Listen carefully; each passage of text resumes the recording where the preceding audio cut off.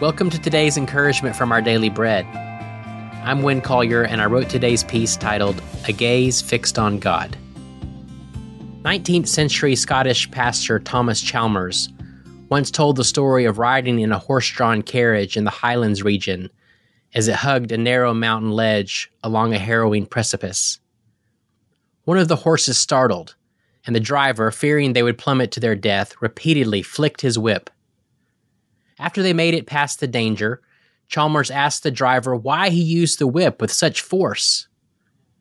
"I needed to give the horses something else to think about," he said. "I needed to get their attention."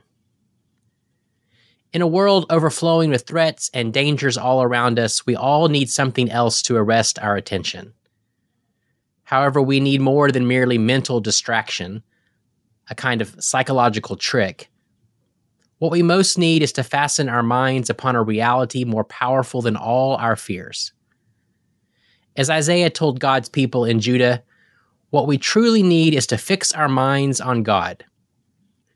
"You will keep in perfect peace," Isaiah promises, "all who trust in you." And we can trust in the Lord always, for the Lord God is the eternal rock. Peace. This is the gift for all who fix their gaze on God. And His peace provides far more than only a technique for holding our worst thoughts at bay. For those who will surrender their future, their hopes, and their worries, the Spirit makes an entirely new way of life possible.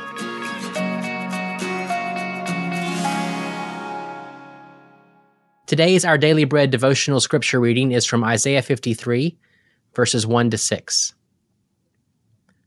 Who has believed our message, and to whom has the arm of the Lord been revealed? He grew up before him like a tender shoot, and like a root out of dry ground. He had no beauty or majesty to attract us to him, nothing in his appearance that we should desire him. He was despised and rejected by mankind, a man of suffering and familiar with pain. Like one from whom people hide their faces, he was despised, and we held him in low esteem. Surely he took up our pain and bore our suffering, yet we considered him punished by God, stricken by him and afflicted.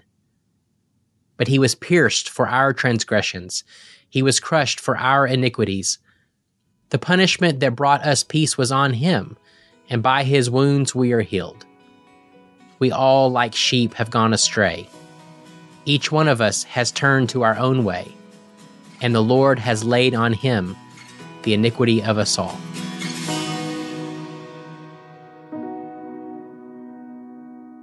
Let's pray. Dear God, our mind can be a scary place, and we fear so much. Please give us your peace. Thank you, Lord. It's in Jesus' name we pray. Amen.